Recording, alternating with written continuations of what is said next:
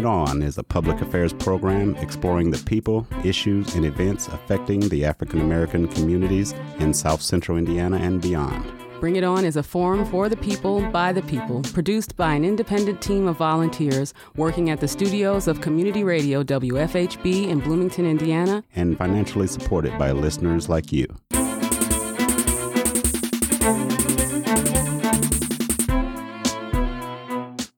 Good evening, I'm Clarence Boone, and welcome to Bring It On, a multiple Best in Indiana Journalism Award-winning public affairs program, now in its 14th year, as Indiana's only weekly community radio show committed to exploring the people, issues, and events impacting the African American community.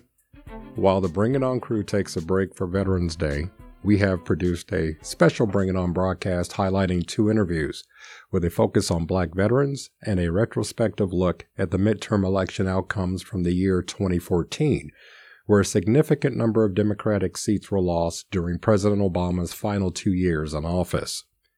We begin with a conversation with Thomas T.C. Costley, past National President of the National Association of Buffalo Soldiers and Troopers Motorcycle Club, and co-founder and national president of the United States Black Cavalry Family. Here now is that interview hosted by anchors William Hosea and Liz Mitchell from November 2nd, 2015. Kicking off tonight's show, Buffalo Soldiers originally were members of the U.S. 10th Cavalry Regiment of the United States Army, formed on September 21st, 1866 at Fort Leavenworth, Kansas. This nickname was given to the Negro Cavalry by the Native American tribes they fought. The term eventually became synonymous with all of the African American regiments formed in 1866, 9th Cavalry Regiment, 10th Cavalry Regiment, 24th Infantry Regiment, and the 25th Infantry Regiment. Although several African American regiments were raised during the Civil War as part of the Union Army, including the 54th Massachusetts Volunteer Infantry and many United States Colored Troops regiments, the Buffalo Soldiers were established by Congress as the first peacetime all-black regiments in the regular U.S. Army. On September the 6th, 2005, Mark Matthews, who was the oldest living Buffalo soldier, died at age 111. He was buried at Arlington National Cemetery. Mr. Thomas T.C. Costley is a retired United States Air Force Chief Master Sergeant, as well as a retired officer of the New Jersey Department of Corrections. In 1999, T.C. Costley founded the New Jersey Buffalo Soldiers Motorcycle Club and set as its mission the education of the public on the rich history of the 9th and 10th Cavalry Buffalo Soldiers. That same year, T.C. joined 5 other independent chapters in forming the National Association of Buffalo Soldiers Motorcycle Club. He is also a founder of the United States Black Cavalry Family. This is to partner with local communities to provide hands-on voluntary assistance to organizations supporting the needs of veterans and the welfare of families existing in or near poverty. We have invited Mr. Costley to join us to shed light on his fascinating work in maintaining the legacy of the Buffalo Soldiers. Mr. Costley? Good evening. Good evening. How are you? Fine. Welcome to Bring It On. It is so good to hear your voice. Thank you. I appreciate the invite. Well, I would like for you to tell our listening audience about the Buffalo Soldiers, those first early years. For those who may not know, or this may be their first time hearing the word Buffalo Soldiers. Well, the term Buffalo Soldiers has become very popular here in later years and profitable to many people. But the original Buffalo Soldiers were those blacks, many of whom served during the Civil War. And then after Congress passed the law in 1866, finally paying blacks to be in the military, they decided to send some of those blacks west. Now, the reason for that was they didn't want to send them south during Reconstruction because they feared that many of those soldiers now having weapons and lawfully in the military would maybe retaliate against some of those that held them as slaves. So although they were willing to go, members of Congress from the South decided it would be a better idea if they sent them west. And so the 10th Cavalry went to Fort Leavenworth, and the 9th Cavalry went to New Orleans. And as they went west, the story goes that Baptists saw them, gave them the name, specifically the Cheyenne, the name's Buffalo Soldier. Now, the term Buffalo Soldier, from history we learn, had many reasons or many definitions. One, they say it was because the face of the black troops, the new troops going west, and their curly hair reminded them of the buffalo, and so the name was given Buffalo Soldiers. Others say it was because of their fighting spirit, and then others say it was because the black soldiers would kill buffalo and use their hides and make coats out of them, and would wear those hides during the winter months to keep them warm. So we don't know the real meaning of why the name was given, but what we do know is that the black troops, the Buffalo Soldiers, the Army, the 9th and 10th Cavalry, 24th and 25th Infantry, accepted that name because the 10th Cavalry made the buffalo their part of their regimental design. So we know it was acceptable. If it was anything that they felt was demeaning, then they would have never made it a part of their regimental design. Okay, for our listening audience, would you repeat their motto? We can, we will is the motto that you will see everywhere displayed, including on the Buffalo Soldier Monument in Fort Leavenworth. Okay, we can and we will. Okay. Yes, ma'am. Mr. Costley, this is William Hosea, retired Marine. How are you? Ooh-ah. It's a pleasure to simplify. It's a pleasure speaking with a fellow retired veteran. Your organization, you are a veterans organization as well as a historical organization. Is that correct? You're absolutely right, sir.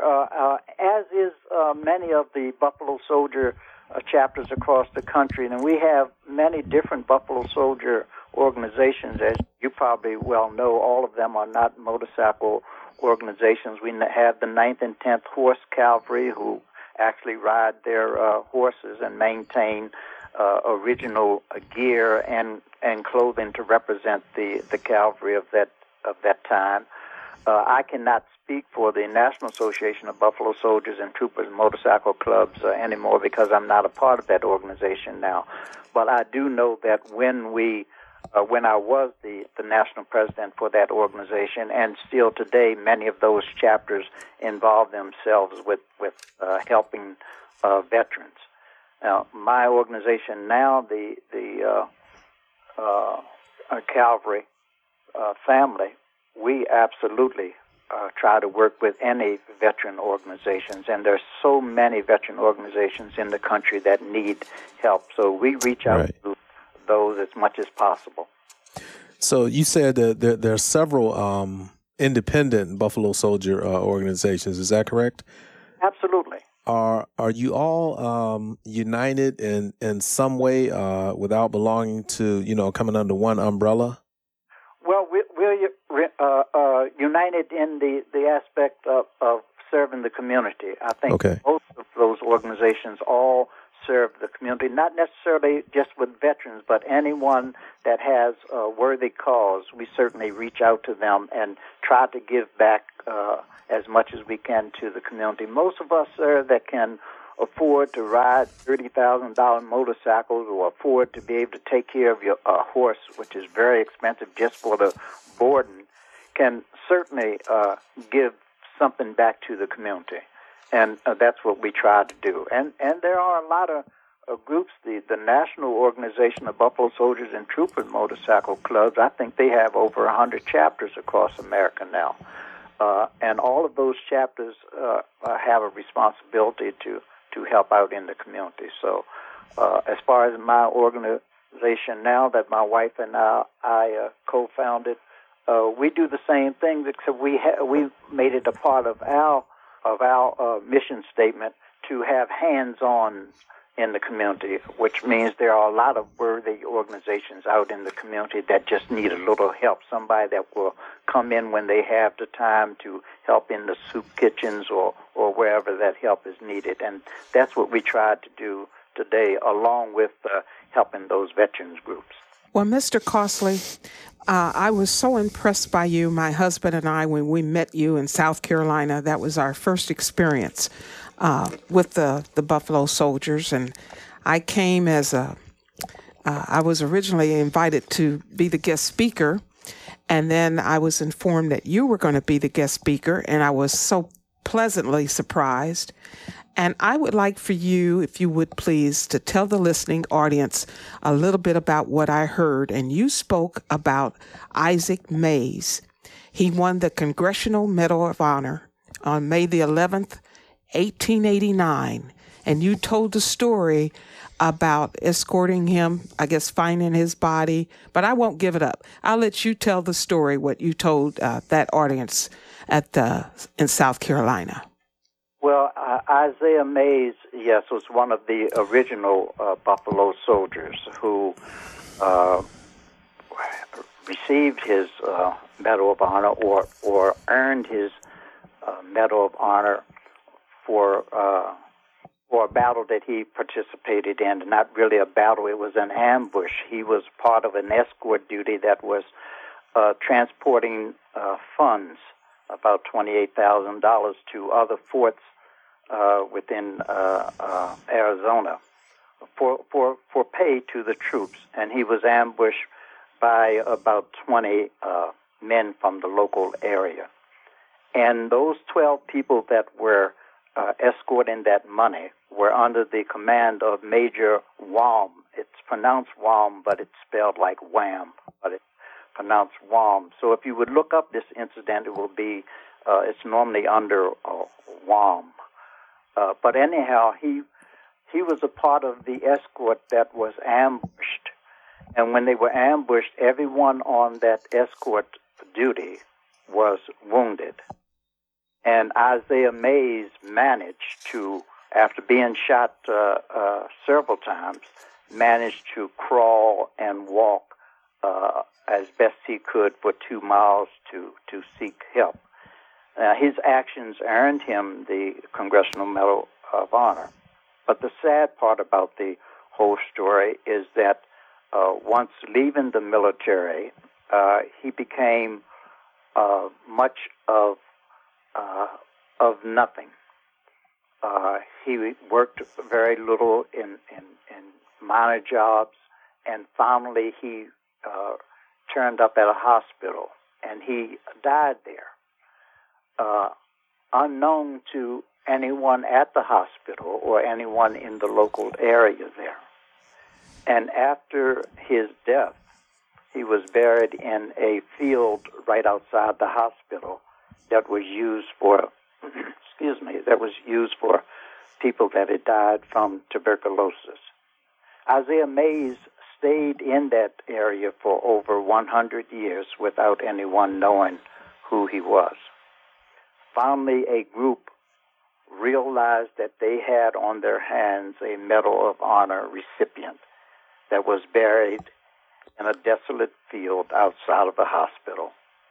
And they began actions to have him recognized and to have some attention drawn to the fact that we have a Medal of Honor recipient here in our area of Arizona that is not being recognized and was not buried honorably.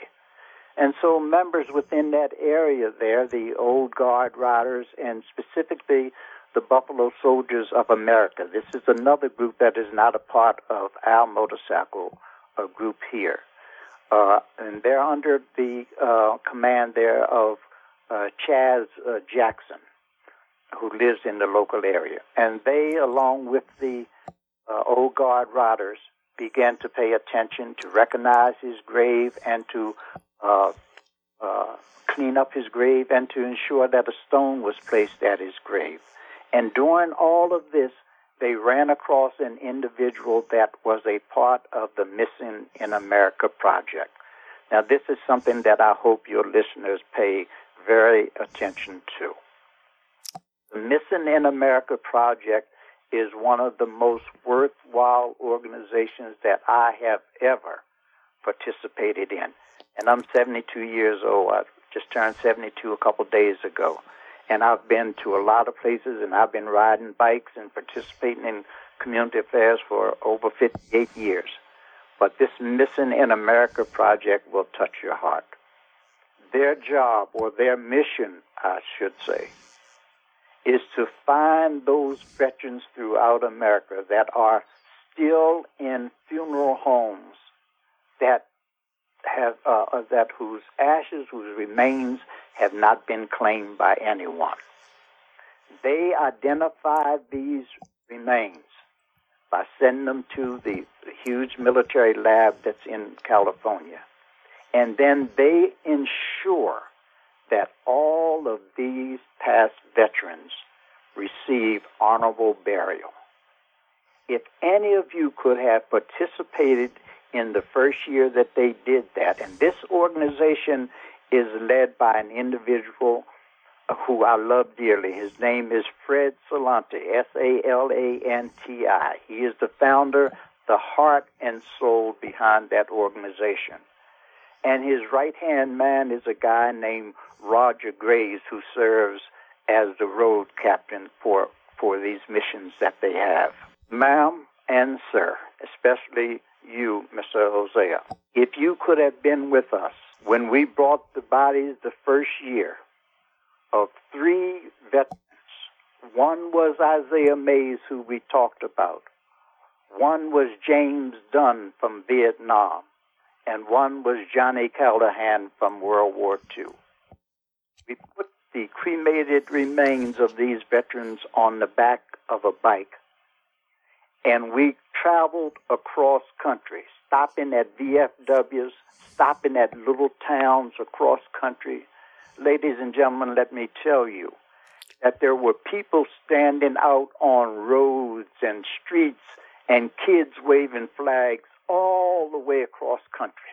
If we stopped and stayed in a town, they would have the town band come out and celebrate what we were doing for America. To see an old veteran standing by the roadside, holding the flag and saying, "God bless America," as we traveled across country. It gets no better than that. Your heart fills with pride to know that there are Americans from the smallest town in this country to the largest city of New York that respect veterans and know that veterans deserve a decent burial. And we traveled.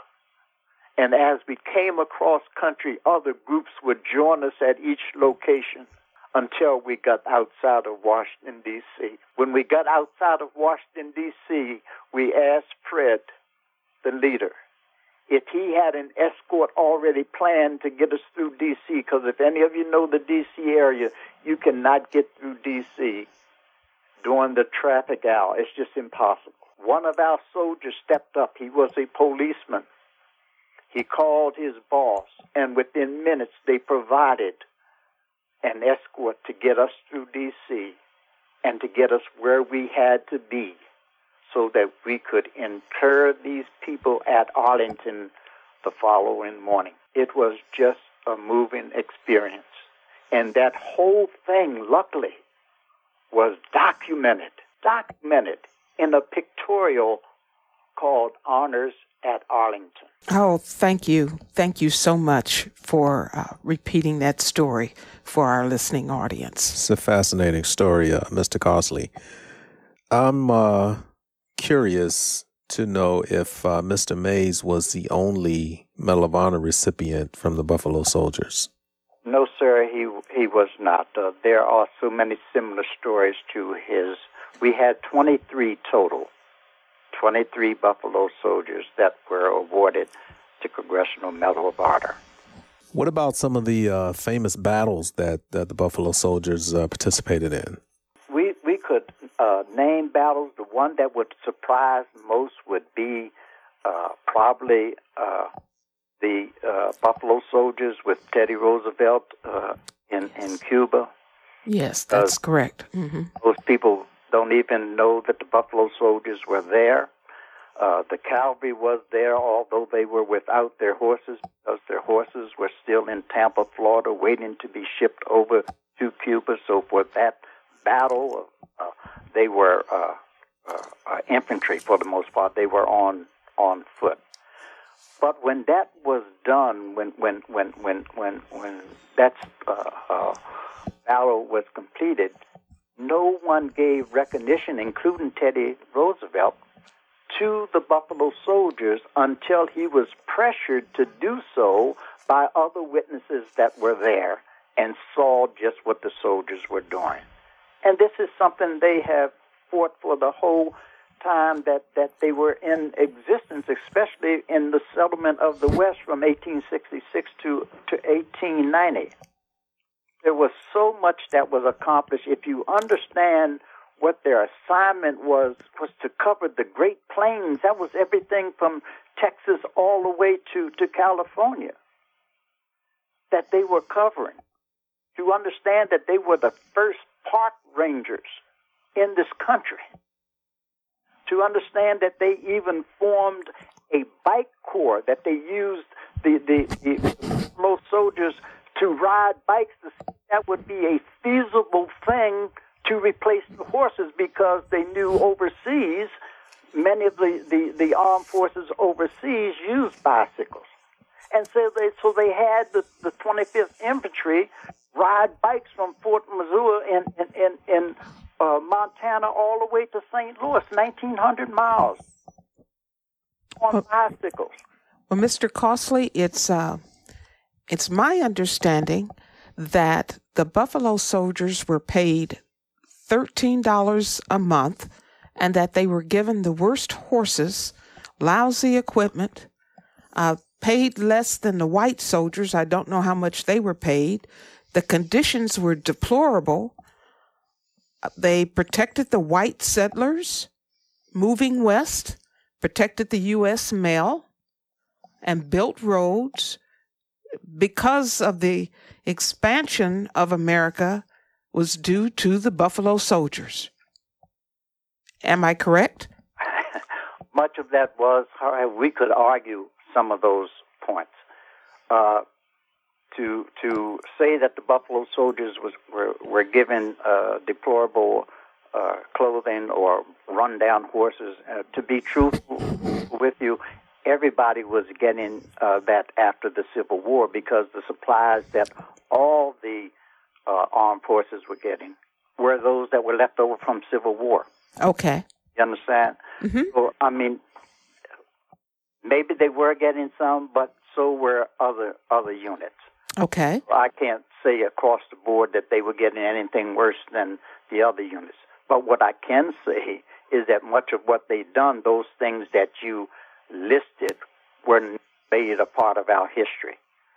And so, yes, they protected stagecoaches. They protected the expansion of settlers going west. They were the only law enforcement there, although they could not utilize those things within the towns that they were providing the law for. Oh, my. Right. They ran the telegraph wires. There's so much that we can say about them without even touching upon the subject of their relationship with our Native Americans. And that is a story within itself. And I talk about this, and I try, as I talk with you, Liz, about this, I try to tell people everything that was done by the Buffalo Soldiers wasn't righteous. There are things that were done to the Native Americans that were done to our soldiers. As slaves, we were put on plantations, and we helped to put the Indians on reservations. But what we can say about it is that there are no recorded instances of atrocities against the Native Americans by the black soldiers. Were we in battle over those many years? Yes, we had 177 skirmishes with Native Americans. But you also have to realize that Native Americans were fighting each other. And our job was not to kill Native Americans. Our job was to protect those that were placed on the reservations and to bring into justice any of those that were out trying to kill the white settlers. So it's a touchy area, and if you don't know what you're talking about, you may not want to get into a deep discussion with Native Americans, because to this very day, we are not respected by all Native Americans. Interesting. Mr. Costley, you give presentations about Buffalo soldiers in schools, churches, youth centers, veterans retirement homes, etc. I'm curious if you can tell us what kind of response or questions do you get from youth, from young people about the Buffalo Soldiers? We get every kind of question that you could think about, sir.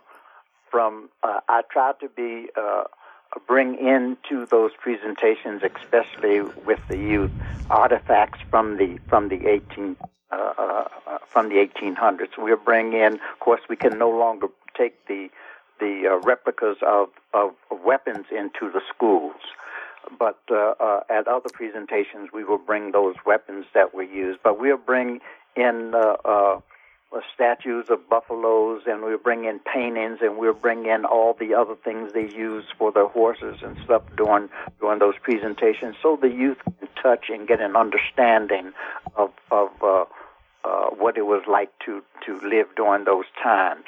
And luckily now we are able to get so many stories in comic book form, and that really draws their attention. But more than anything else, to get their attention is if we just roll up there on our motorcycles, we have their attention. We have their attention right away. And then just to have them understand the transition that the Buffalo Soldiers made from horses to what we ride today, motorcycles, to tell the same story. They come up with some very interesting questions, and depending on what the age group is. But we do not turn down any invitations. I don't care if it's kindergarten. We will develop our presentation to meet the understanding of that level. Well, I think we just have a couple of minutes left. And if there's anything else that you feel on your heart that you would like to convey to our listening audience, now is the time to do that, Mr. Costley. Thank you so much. I would just like to let people know how important diversity is in our country today. We need to learn as much as we can about everyone that makes up this beautiful quilt work that we call America. People probably don't know that there are still black Indians, black Native Americans, specifically the black Seminoles that live in Texas. Their chief is a friend of mine. His name is William W. Warrior, Chief Warrior. To have them tell their story, to have them take you to the forts where they used to be in Texas and to see what actually occurred, and then to have them invite you into their homes and to let you know how they were mistreated by the Buffalo Soldier as well as the Army in general, how they worked and were scouts for this country and never received anything at all except empty promises. There's a lot that we need to learn about each other. And if you would allow me, I would do as much as I can to come into your community to bring you as much of that knowledge as possible. I will speak with you. I will give you a call. I would love to have you come. Thank you so much. And thank you. Okay, we would like to thank Mr. Thomas T.C. Costley for joining us to shed light on his fascinating work and for sharing that fascinating story with us as well, and maintaining the legacy of Buffalo Soldiers. What follows is an oath he created to signify his admiration for Buffalo Soldiers. I am a Buffalo Soldier, and as a Buffalo Soldier, I will uphold the standards and the traditions set forth by my chapter and the National Association of Buffalo Soldiers and Troopers Motorcycle Clubs. I am proud of my colors and the rich history that they represent. I will wear my colors with pride and will do all within my power to educate the general public about the rich history of the 9th and 10th Cavalry Buffalo Soldiers. I respect my colors and my Buffalo Soldier sisters and brothers.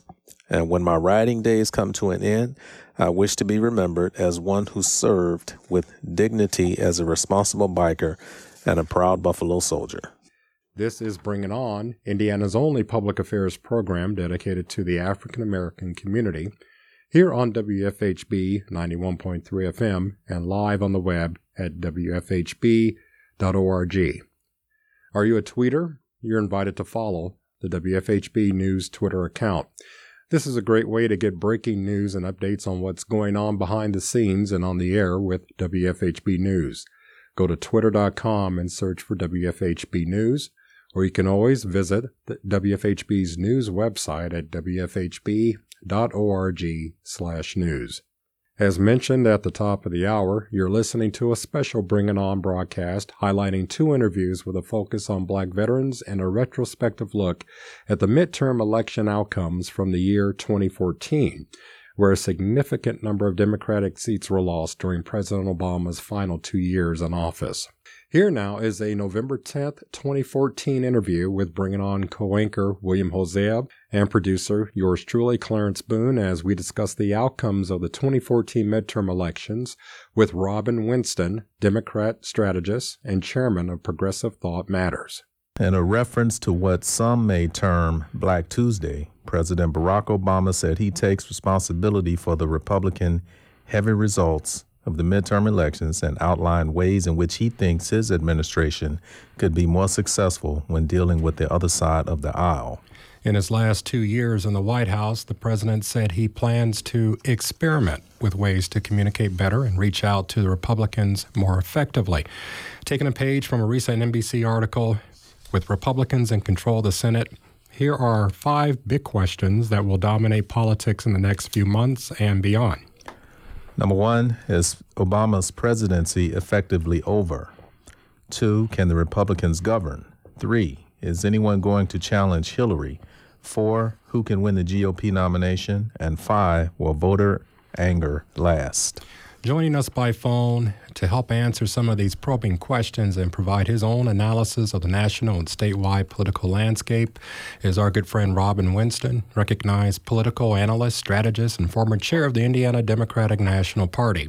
He is also a principal partner with the Winston Terrell Group. Robin, welcome to Bring It On. Well, thank you, Clarence. Thank you for having me on the program once again. For your listeners, I want to make it absolutely clear that I happen to be chairman of the Democratic Party from 1999 to 2001. And during that time period, we were fortunate enough to have the leadership of then Governor Frank O'Bannon as our governor, and then former U.S. Senator Evan Bayh as our United States Senator, and John Gregg was the leadership in the House. So for those that are just simply watching the 2014 results, I am a living history that Democrats can do well in Indiana when we are united and have a good message and have the support of diverse populations from all over the state. So, Mr. Winston, you had a pretty successful run as chair of the Democratic Party in the state of Indiana. What would you do differently today to get Democrats elected and reelected to office? Well, first off, be a Democrat. I mean, there was a candidate down in Kentucky that refused to even say whether or not she voted for the President of the United States. Now, if I'm sitting there in the debate and I'm looking at Mitch McConnell, I would turn to him and say, well, Senator, I'm sure at some point in your life you made mistakes. Perhaps you voted for Richard Nixon when you were a young man, And I voted for Barack Obama, and I've told the president where I disagree with him. But to try to then tell people I didn't vote for him and then seek their votes is hard. It's disingenuous. I want your support. Please remember, Clarence, and your listeners, that many of the all of the United States senators that were up in 2014 ran with Barack Obama in 2008. So you see states like Virginia, North Carolina, Arkansas, that had a tremendous turnout for the president. Although he may not have won them, he helped some of the people along by bringing people out to vote that traditionally did not vote. So the first thing is to be proud of what we've been able to accomplish. I mean, you go past any gas station today, and gas prices are $2.84. They're less than $3 a gallon. That hasn't been the case for a long time. That's done by making more of a priority of using alternative energy and developing other sources of energy for our country. Anybody that looks at the Dow Jones looks at 17,000 points. We've never had that. When he came to office, our economic downturn was in a flat spin. There were lots of things that were going wrong with the direction of our country financially. But now anyone that has any investments would tell you that their investments have done markedly better in the last 8 years than they have before. Our unemployment rate is below 6%, lowest since 2008, which ironically is when he came to office. The unemployment rate's gone back down to pre-recession levels, and we were in a recession. So if I were advising candidates this last fall, I'd say talk about those kinds of issues and then talk about kitchen table issues. There are thousands, millions of families who have children with pre-existing conditions that never could get health care coverage before, or they could get it and it was extremely expensive. Now they can get it and it's not extremely expensive. There are people that were paying $3,000 and $4,000 a month health care premiums. They're not doing that anymore. And no longer can a doctor look at you in the face and say, I'm sorry, your child has asthma, or an insurance company, your child has asthma, we don't have to insure them. They now have to. So if we had talked about kitchen table issues, record amount of money being directed to financial aid, that resonates with your Bloomington area listeners. If we talk about those things, and the fact that dad or mom now has a job, that does matter at the kitchen table, and that's what I would advise people to do. That's certainly what we always did. We didn't run away from being Democrats, and I certainly never ran away from being an African-American Democrat. So you have to be proud of what you're doing, and voters are smart. Your listeners are smart. When you try to slice it and dice it, they pick up on it. So that would be what I would do. And I'm glad you mentioned the point about just being a Democrat, because it seems like the party, Democratic candidates allowed Republicans to bully them into running away from some of their accomplishments. The country, for the most part, agreed with the president on issues like minimum wage, immigration, background checks, taxes on the rich and corporations. So, pay equity for women. Yeah, they agreed with him on. Yeah, and that's it. And they had the president pretty much sidelined, and people with glee were running ads. Democrats were running ads against Barack Obama. A lot of good that did them. Now let's look back at that. They ran ads saying, "I'm not like Barack Obama," and I don't think very many of those won. I know that Grimes did not win in Kentucky, and she ran ads saying, "I'm not like Obama." Pryor did not win in Arkansas. Warner almost lost in Virginia. So if anything came out of this, it is that voters are very, very smart. And you can try to distance yourself all you want, but in the final analysis, when you go in to vote, there's a giant D beside your name, and you should live up to it. So I think that makes a major, major difference in how people should direct their campaigns in the future. On that note, you have to look at such things as voter turnout, and of course they were announcing that turnout nationally was abysmal. Could you comment on that, and also turnout rates for our state, Indiana? I didn't hear your question there, Clarence. You broke up. The pundits and the analysts came out and said that the voter turnout levels were extremely low nationally. And I was wondering if you could comment on the national turnout as well as the local, statewide turnout. Well, if they tell you it's going to rain tomorrow, you're probably going to wear your raincoat and get your umbrella ready, right? People are creatures of habit. So if I start the drumbeat in October that there's going to be record low turnout, then that kind of makes you think, well, it doesn't really matter. But what we've got to do next time is remember that, the irony, Clarence, is next year, in 2015, is the 50th anniversary of the Voting Rights Act. This year is the 50th anniversary of the Civil Rights Act. We should have commemorated those closer to the election, just as a constant reminder to voters, particularly minority voters, that, look, 50 years ago, there was no Michelle Nunn linking arms with John Lewis running for office in Georgia. There was no Mark Pryor stumping with Lottie Shackelford, the former mayor of Little Rock, in Arkansas. That wasn't going on. And that would have been a reminder how far we came, and maybe would have been an inducement for people to vote.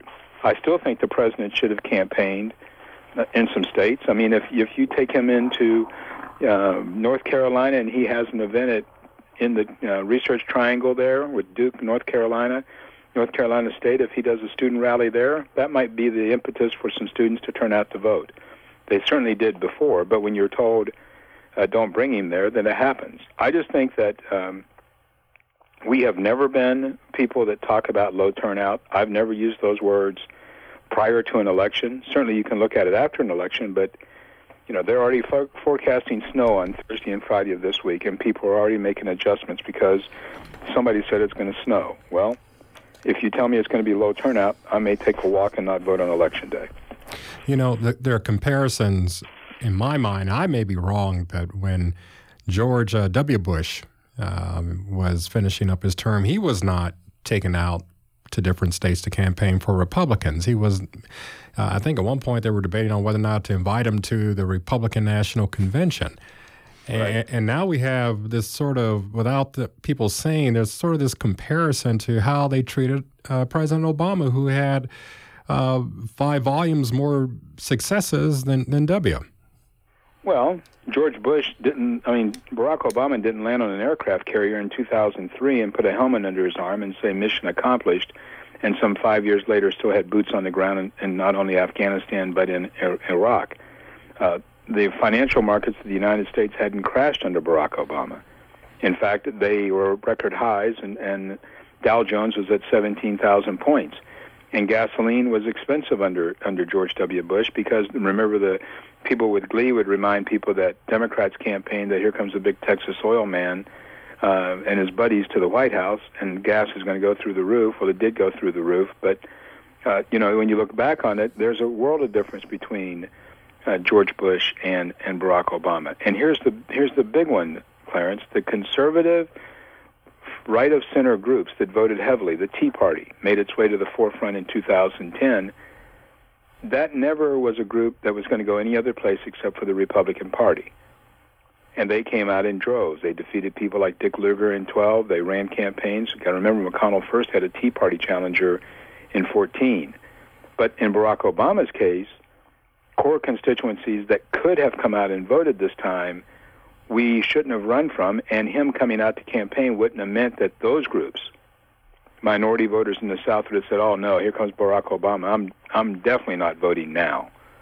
So we were going after a different demographic, hoping to assuage their concerns, and at the final analysis, when they went into that booth, they looked around and said, you're still a Democrat, and I don't like Democrats, and I'm not going to vote for you.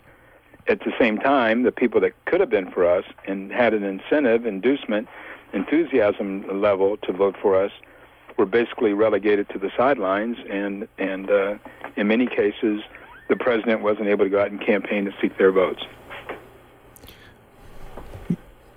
There is the main thing that I hear about Washington now is that it does not work. It's broken. And the president seems to take most of the blame for that. But I really think the pundits especially have a very short memory, because it wasn't too long ago that one party vowed not to work with him, even to the point of shutting down the government. But they were successful in shifting the blame to him. Why is it that Democrats are so ineffective at getting their message out while Republicans are just the opposite?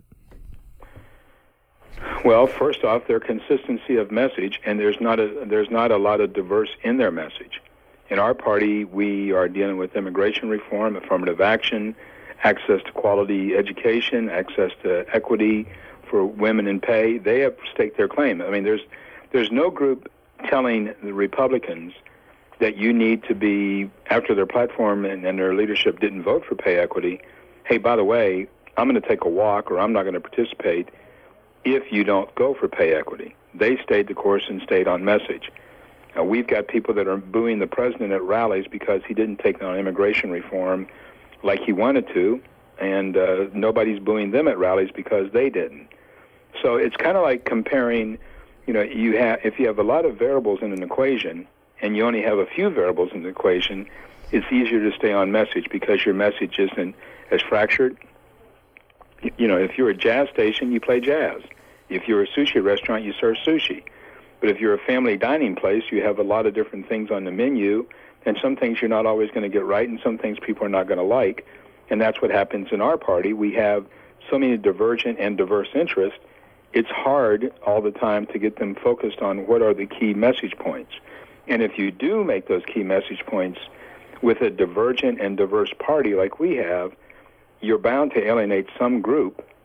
So therefore, your message is somewhat fractured. But if your message is jobs, education, taxes, and security of the nation, and you just stay on those message and those themes, and just articulate those throughout, you're going to find that you're going to have a lot of support coming down the way. But if I have to go in and debate, common wage for the building trades versus common wage for the manufacturing groups, and then turn around and have people in my party upset that we're not a single-payer system, that we should have universal health care, and then shift over and talk about, well, what about the DREAM Act? Well, how many people come in on the DREAM Act? If you say I'm against the DREAM Act, there's no cutting around the edges of how many people should be able to access the United States through the DREAM Act. So your message is pretty much a bottom-line message, and I think easier to articulate. Getting back to the questions we sort of posed at the beginning during the introduction. One sort of stated, is the Obama presidency effectively over? And if, when responding to that, if you can point out some things that the Republicans will more than likely try to reverse now that they have control of Congress. Well, I think the XL pipeline is going to be an issue that's going to come right to the forefront. The president has said he wants to make sure that there are not environmental impacts by extending a pipeline through the United States, through some very, very bucolic areas and areas that need to be protected. I believe that they will push that through.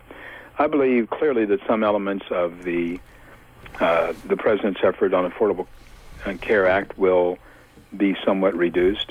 I don't know how far, but they will probably be to the accrued benefits to the hospitals, not necessarily to the consumers. And the other area that I think is going to be in foreign policy. We have tried to steadfastly stay out of major conflicts abroad, but now John McCain will be the head of the Armed Services Committee, and he has been a hawk on the Middle East from the beginning, and I could see that there would be an effort made to push additional funding for activity in the Middle East. I don't know that that'll be right on the agenda first off. But then last, Clarence, this is all a precursor to 2016. And I think you're going to see a lot of issues coming along the way that will accrue a benefit to the Republican nominee by actions of both the House and the Senate as they set up the real prize, which is winning the presidency in 2016. Yeah, Mr. Winston, this is William again. Given that the president still has the power of the veto and that the Republicans don't seem to be able to control the Tea Party within their party, can the Republicans govern? They can govern, William, as long as they don't overreach.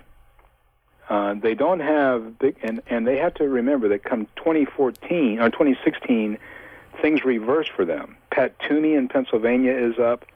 Ron Johnson in Wisconsin is up. Rob Portman in Ohio is up. These were all states that were won by President Obama in 2012 and in 2008. So now they're on the defensive against candidates in that cycle. If they overreach, then Mitch McConnell can order only so much letterhead because he's not going to be able to use it after 2017 because he'll no longer be the majority leader. So they have to be careful not to overreach. And that'll be the real test of their party, is can they govern without overreaching? The more they overreach, the more it accrues a benefit for our Senate candidates in 16 and definitely for our presidential candidate in 16. You know, along with the talk of the affordable health care and now the conversations trying to gut it, as well as the Supreme Court announcing that they'll review certain elements of it, do you think that third rail, as they've been publicly saying, which is immigration, and the president's promise to address that before the end of the year, could be the next sort of cataclysmic event up on the Hill? No, and I don't think so. And it's just pragmatism. If nothing else, Mitch McConnell is pragmatic. I mean, he used a woman of color in his ads in Kentucky to close out the campaign. He talked about how his office provided support to her. She led by saying that she voted for Obama, but she was voting for McConnell for a U.S. Senate. No, they can't, because things like states like New Mexico, Arizona, Colorado, California, and slowly but surely Texas, Florida, are becoming more and more states with a large Latino Hispanic population. And if they do that, then once again, as I was saying before, if they overreach, then they make things pretty tough on their 2016 nominee. Nothing's really changed in a lot of places, William and Clarence, in that if you look at the electoral map, it changed under Obama because we as a party moved to the West and quit trying to concentrate on turning the South. We got numbers high in the South, and we won Virginia, and we won North Carolina, and we made ourselves competitive in Georgia. But in the future, it's going to be Texas, New Mexico, Arizona, Colorado. Those are going to be bellwether states. California, we've not lost in a long time. Those are going to be bellwether states for our electoral map. So if you determine that and look at the large number of Latino, Hispanic residents in those states, you would be a fool to take on something draconian relative to immigration reform.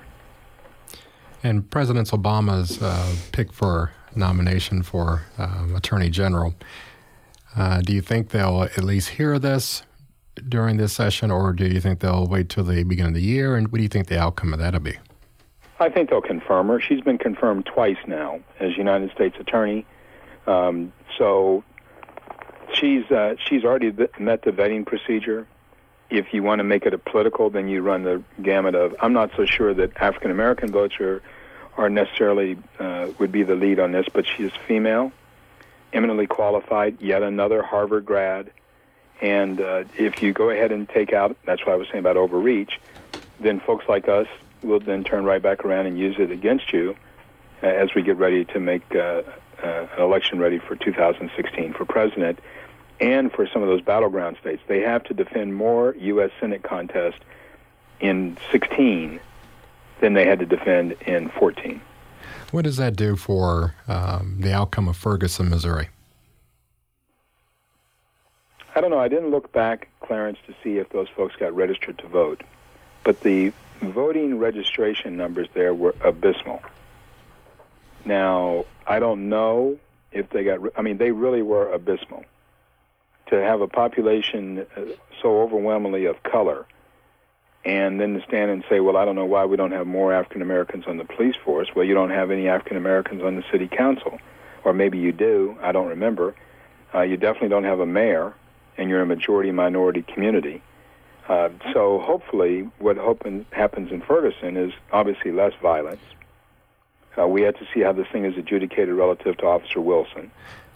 But then you come back around and decide how you want to handle getting registered to vote, because that's really where policy changes. That's really where policy changes, is to have folks elected that are in sync with values that matter to people of color. Right, and I met that sort of juxtaposed to whether or not this competent, very effective lady is successful in being appointed as Attorney General. That's one of the cases that she'll have to handle after Eric Holder's departure. And I'm just curious, what that may unfold for her. Well, Clarence, what I've learned in government, I've been fortunate enough to be a chief of staff in city government. I've been fortunate enough to be an assistant to the then lieutenant governor in state government. And obviously, I was fortunate to be a state chair and now run my own business. I tell people and clients all the time, the most important thing you have is tone. The tone that you set, just like the tone you set on this show. You know, you are organized. You try to have diverse guests, but you're there and you set a tone. Well, the president, by virtue of making this recommendation, has set a tone. We're going to have somebody in that office that is not going to be somebody that just looks like us but doesn't care about issues that matter. She's going to care about issues that matter, and she will set the tone in the Department of Justice. So the Civil Rights Division chief will not be somebody would never be somebody that's going to come down the hall and say, Mr. Attorney General, Madam Attorney General, we're just going to let Ferguson go by the wayside. Let's not bother with it. It's too controversial. That's not going to happen because just by her appointment, he has set the tone. I mean, I remember looking one time he was coming down the steps of Air Force One, and with him was Willie Mays. And he'd flown Willie Mays out to go to the All-Star game with him. That's just setting the tone. Doesn't mean that I think Willie Mays is better than any other player ever, but it just says you have somebody there that understands just what a subtle hint of being visible with the president can mean. And that kind of tone he's already set by reaching out to her and tapping her to be Attorney General. It's not going to be a long term. She only has to serve out the rest of Holder's term. But still, it's just a tone that she set that, you know what, that's great. We're beginning to see it now in the judiciary. Slowly but surely, those appeals and federal judges are the results of appointments made by Obama, some of them recess appointments, but also they're Clintonites, and you're getting judgments like on same-sex marriage and things like that from federal courts that you probably would not have got if you had had Mitt Romney-appointed federal judges or McCain-appointed federal judges. So it's the tone that you're setting by virtue of being in that position, which still makes him very viable. It's the other day they told me that they did a redrafting of rules for HBCU's financial aid. That's once again the tone. Black farmers are getting money unlike they ever got before. That's the tone. So the quiet tone by the executive leadership is something that we should keep in mind that he is doing. Now it's not, civil rights is not something that's opposed by the President of the United States. In fact, it's something that's stressed. Bring It On is Indiana's only public affairs program dedicated to the African American community, here on WFHB 91.3 FM and live on the web at WFHB.org. We hope you enjoyed listening to our Bring It On interviews for this 2018 Veterans Day. Bring It On's producer is yours truly, Clarence Boone. Production support comes from WFHB's news director, Wes Martin. Bring It On's board engineer was Teo Wilson. Our original theme music was created by Jamil Effiam. Be sure to tune in next Monday, November the 19th at 6 p.m. for a retrospective look at this year's midterm election outcomes with Congressional Representative candidate Liz Watson and Robert Stone, expert on the Affordable Care Act and Medicare coverage. All this on the next exciting Bring It On broadcast right here on your community radio station, WFHB. You've been listening to Bring It On, a volunteer-powered production of Community Radio WFHB in Bloomington, Indiana. Bring It On is your forum for open dialogue on the people, issues, and events affecting the African American community in South Central Indiana and beyond. Send your comments, suggestions, and story ideas directly to the Bring It On staff. The email address is bringit@wfhb.org. That's bringit@wfhb.org.